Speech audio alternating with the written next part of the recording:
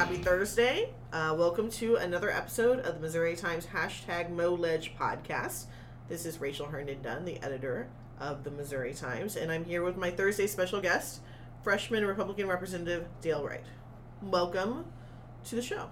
Thank you very much. I look forward to getting to discuss the district in the 116th area of Southeast Missouri. So you're the new Kevin Engler, right? I am the new Kevin Engler. And I noticed some similarities between yours and his careers. You were both on the Farmington City Council. We were both city council. He was a mayor, and he actually talked me into doing this a couple of years ago. And we really have one big similarity is we go to the same barber. We have the same hairstyle.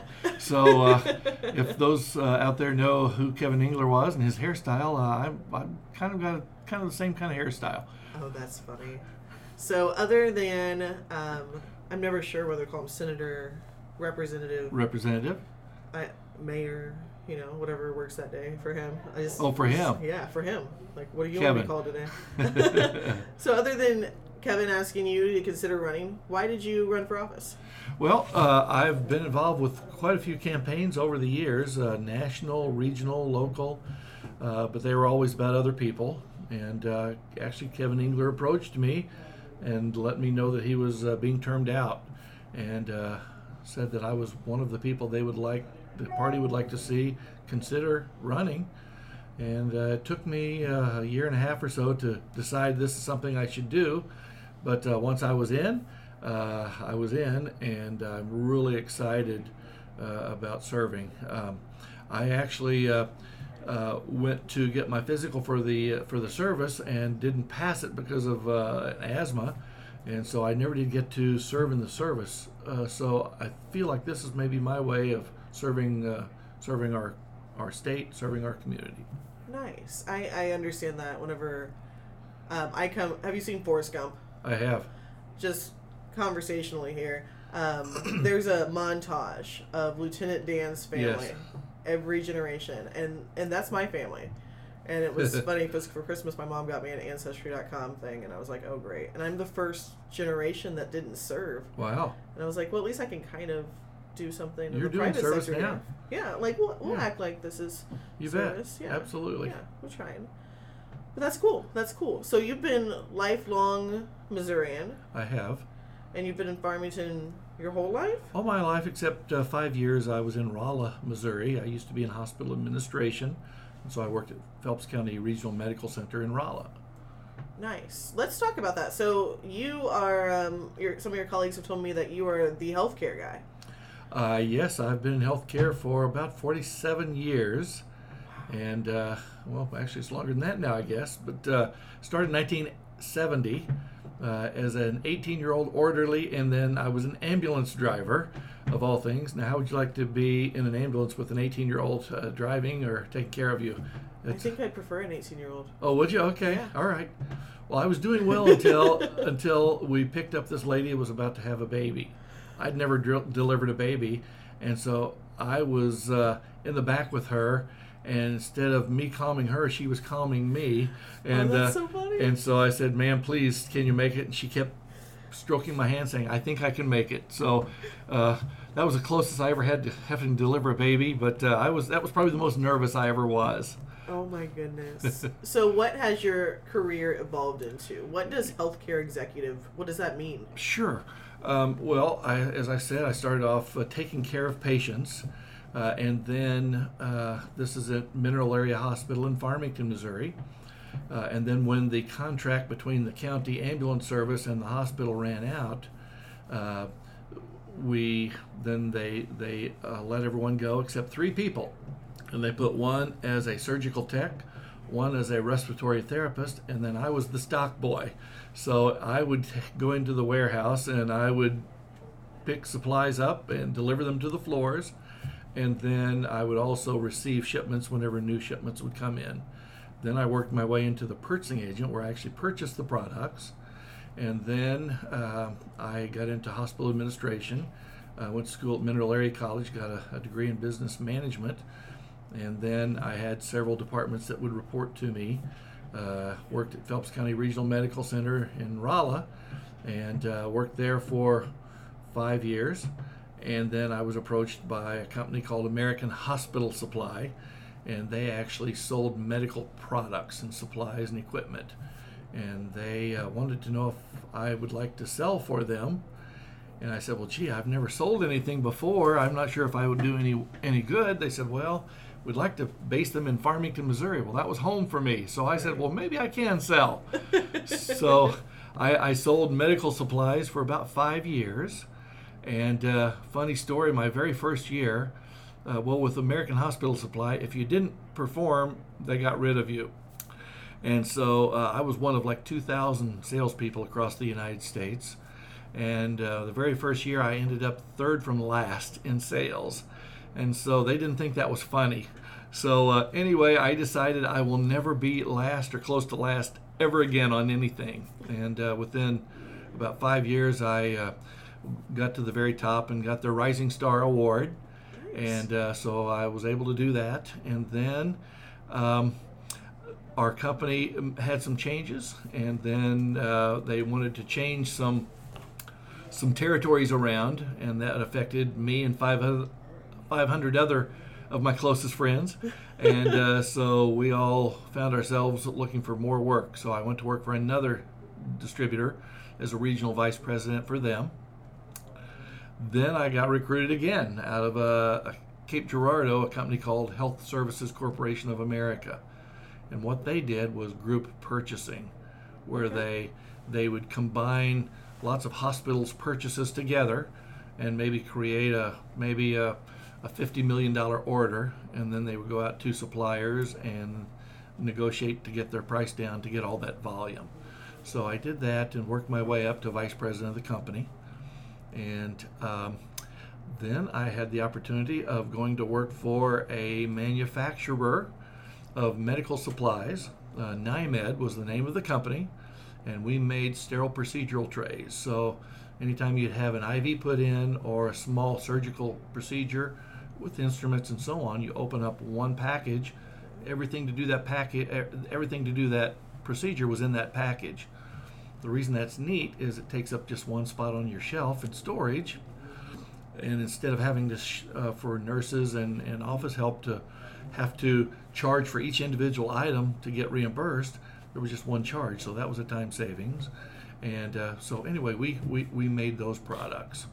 Well, I ended up with some other people buying the company after a time, and we built the company up and then sold it to my old company, American Hospital Supply.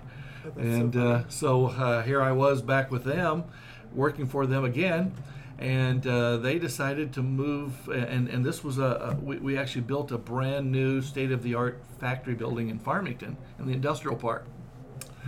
And when we sold the company, they promised to bring other businesses there because it was such a nice building.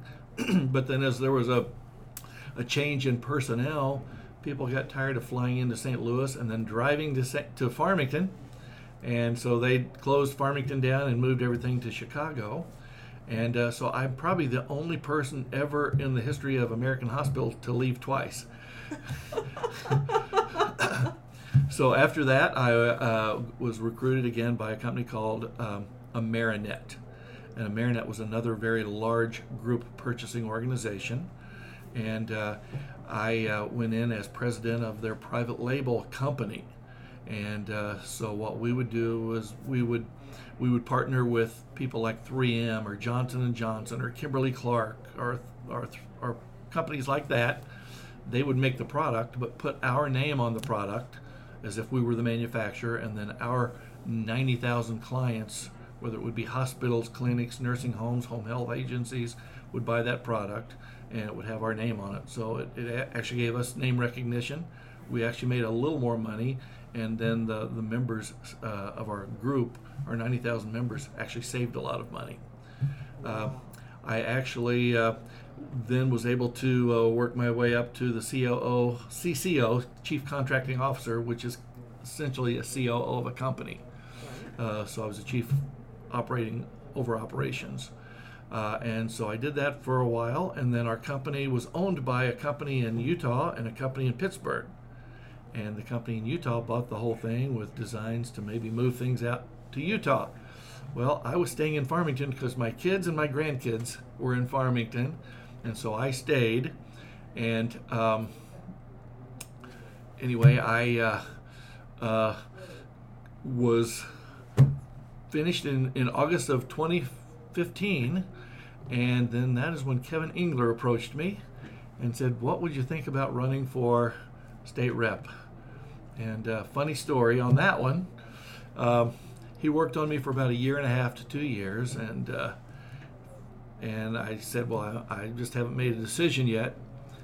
And he finally said, "Well, we've got to have a decision. If you don't want to do it, I will have someone else do it." And I said, "Well, if I have to make a decision today, the answer is no." And he said, "Well, tell you what, come up to Jefferson City and look around, and we'll introduce you, and then you make your decision." I said, "Okay." So my wife and I came to Jefferson City and got to meet lots of wonderful people. And then about midway through the day, he said, "What do you think?" And I said, "You know, Kevin, I just don't think this is for me." And so he said, "Okay, well, when we have people here at the Capitol, we always introduce them as special guests." And so I said, "Okay." So it was my wife and I, and so Representative Engler raised his hand, and he said, they called on him and said, "Mr. Speaker, I have 2 special guests today. I have Denise Wright. She just retired teaching English at Mineral Area College for many years, and this is Dale Wright. He's going to be replacing me." And so I said, "Kevin, I think you misunderstood me." I said, "I probably wasn't going to do this." And he said, "Mr. Speaker, he just whispered to me. He confirmed he's running." And so that's how I got started.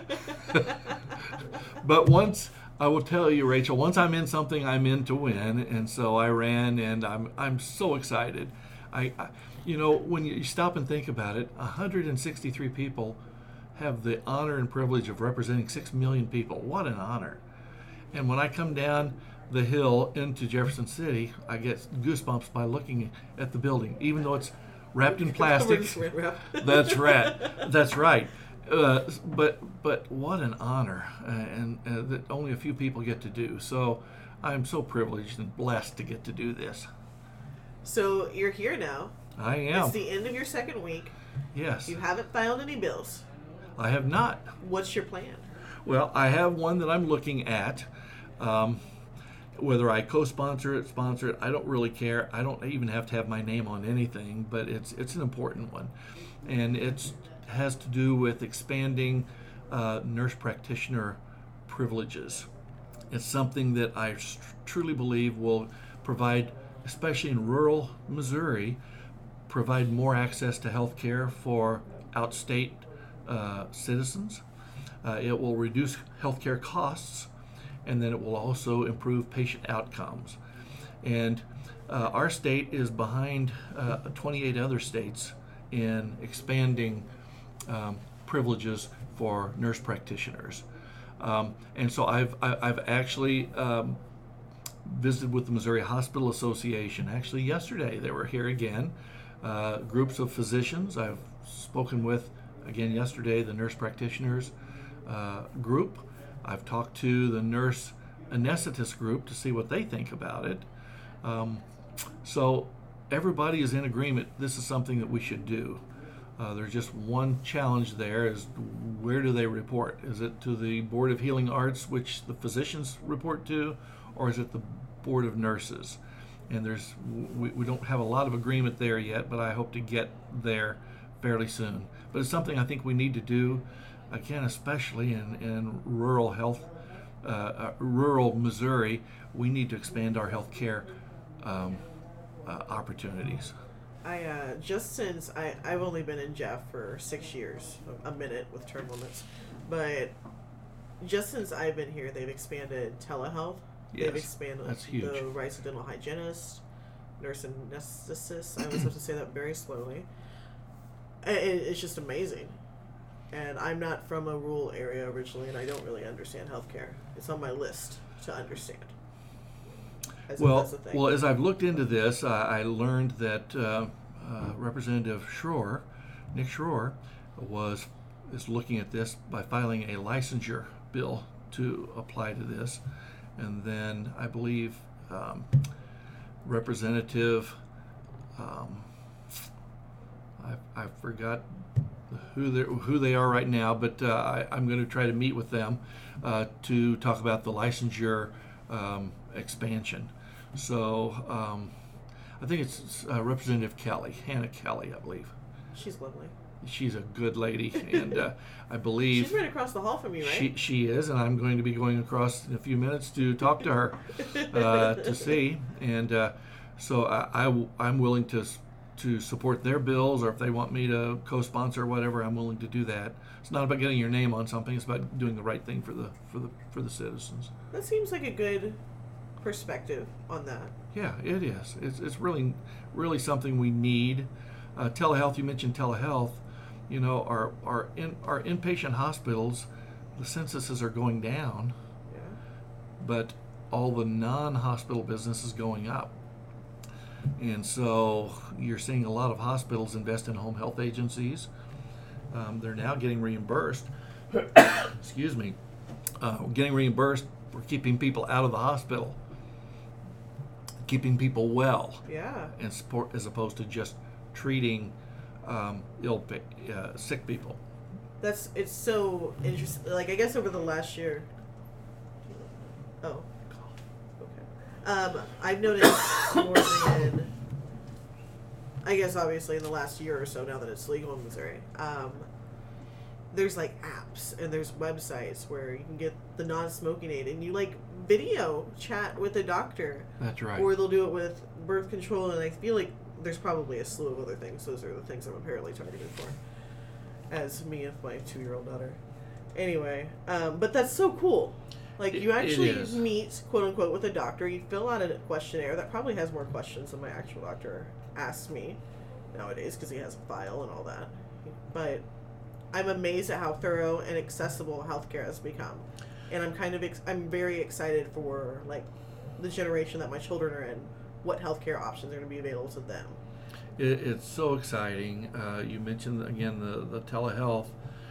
You can now get EKGs where you put an electrode on your chest, and then it's wirelessly connected to your iPhone or your smartphone, and then a doctor in California can read your EKG while you're sitting here in Jefferson City. You can actually take your smartphone and take a picture of maybe a rash or something, and a doctor in Hong Kong can tell you, oh, you've got hives. So it's just amazing what's about to happen, and we're just seeing the beginnings of that. And then as far as beds, there are smart beds that will, while you're laying in the bed, it will take your respirations, your breaths. It'll weigh you. It'll tell the nurses when you turn over in bed. It will give all kinds of things. So it's all wireless. The challenges have been, the old days, a nurse would come in, see a patient, she'd write it on a chart, and then go to the nurse's station, and then they'd chart that. The doctor would come in and read it and chart it and so on. Well, I don't know if you've been around doctors, but they don't write very legibly. And so there's always chance of error, where maybe someone gets the wrong medication when the pharmacist thinks the doctor writes this when he really wrote this. Now with all the wireless technology, a physician can do all of this, and it immediately goes into the patient's chart. There's no questions of what's ordered. Readmissions has been a big problem. Infections have been a big problem. All of this goes away with the telehealth. And I don't know if there's any like loaded healthcare politics in here that I am not aware of, but it seems like something politicians are constantly talking about is rural hospitals closing, and that's a reality here in Missouri. Do you think that options like telehealth, if that's going, and expanding licensure, that's the future? You are right on the mark. Especially with broadband being available. Like, for a few years, I lived up in a very rural county, and the internet was awful. And just now, in the last few years, they're starting to almost get maybe a fifth of what I'm getting here in Jefferson City. But it's amazing just how fast things are advancing and working off of each other, industry-wise. Well, you're exactly right. Just in my area, or general region, 3 hospitals have closed. Mineral Area Hospital in Farmington, where I live, Reynolds County Hospital in Ellington, where Representative Chris Dinkins lives, down in Kennett, they've closed, and so they're happening all over. Now, not only will this help maybe address that, but if you have a small little hospital, for instance, in Ironton, Missouri, or Arcadia Valley, Missouri, they have a little 15 or 20 bed hospital, but they can't afford specialists like urologists, radiologists, all of those things, oncologists. But now with telehealth, they can have all those services right there without having the people on site. It's amazing what you can do. I think you're right. It is amazing. There's no other way for me to even word it. So it must be exciting with all the experience you have, walking into an environment where you can enact change, but you have a specialized industry right behind you that you understand. And I've watched lawmakers come through this building, and it seems like the successful ones have a specialization. No pressure at all. Well, I don't know if I have any specialization or not. I'm just a regular guy, but I'll tell you, I've been blessed with some great opportunities in healthcare mostly. It's been wonderful. Well, awesome. It was an honor to get to know you today. Thank you. Representative Wright, and I'm excited to share your experience with our listeners, and I'm excited to see what you do this year and maybe the next 15, 16 after that. No pressure. You could be here for 16 years. Let me get back up in my chair. Awesome. Well, of course, thank you for listening to the #MoLedge podcast. We will be back on Monday with our normal Missouri Times roundtable of what is going on in this building. I hope you all have a good weekend. Take it slow on the Guadalupe.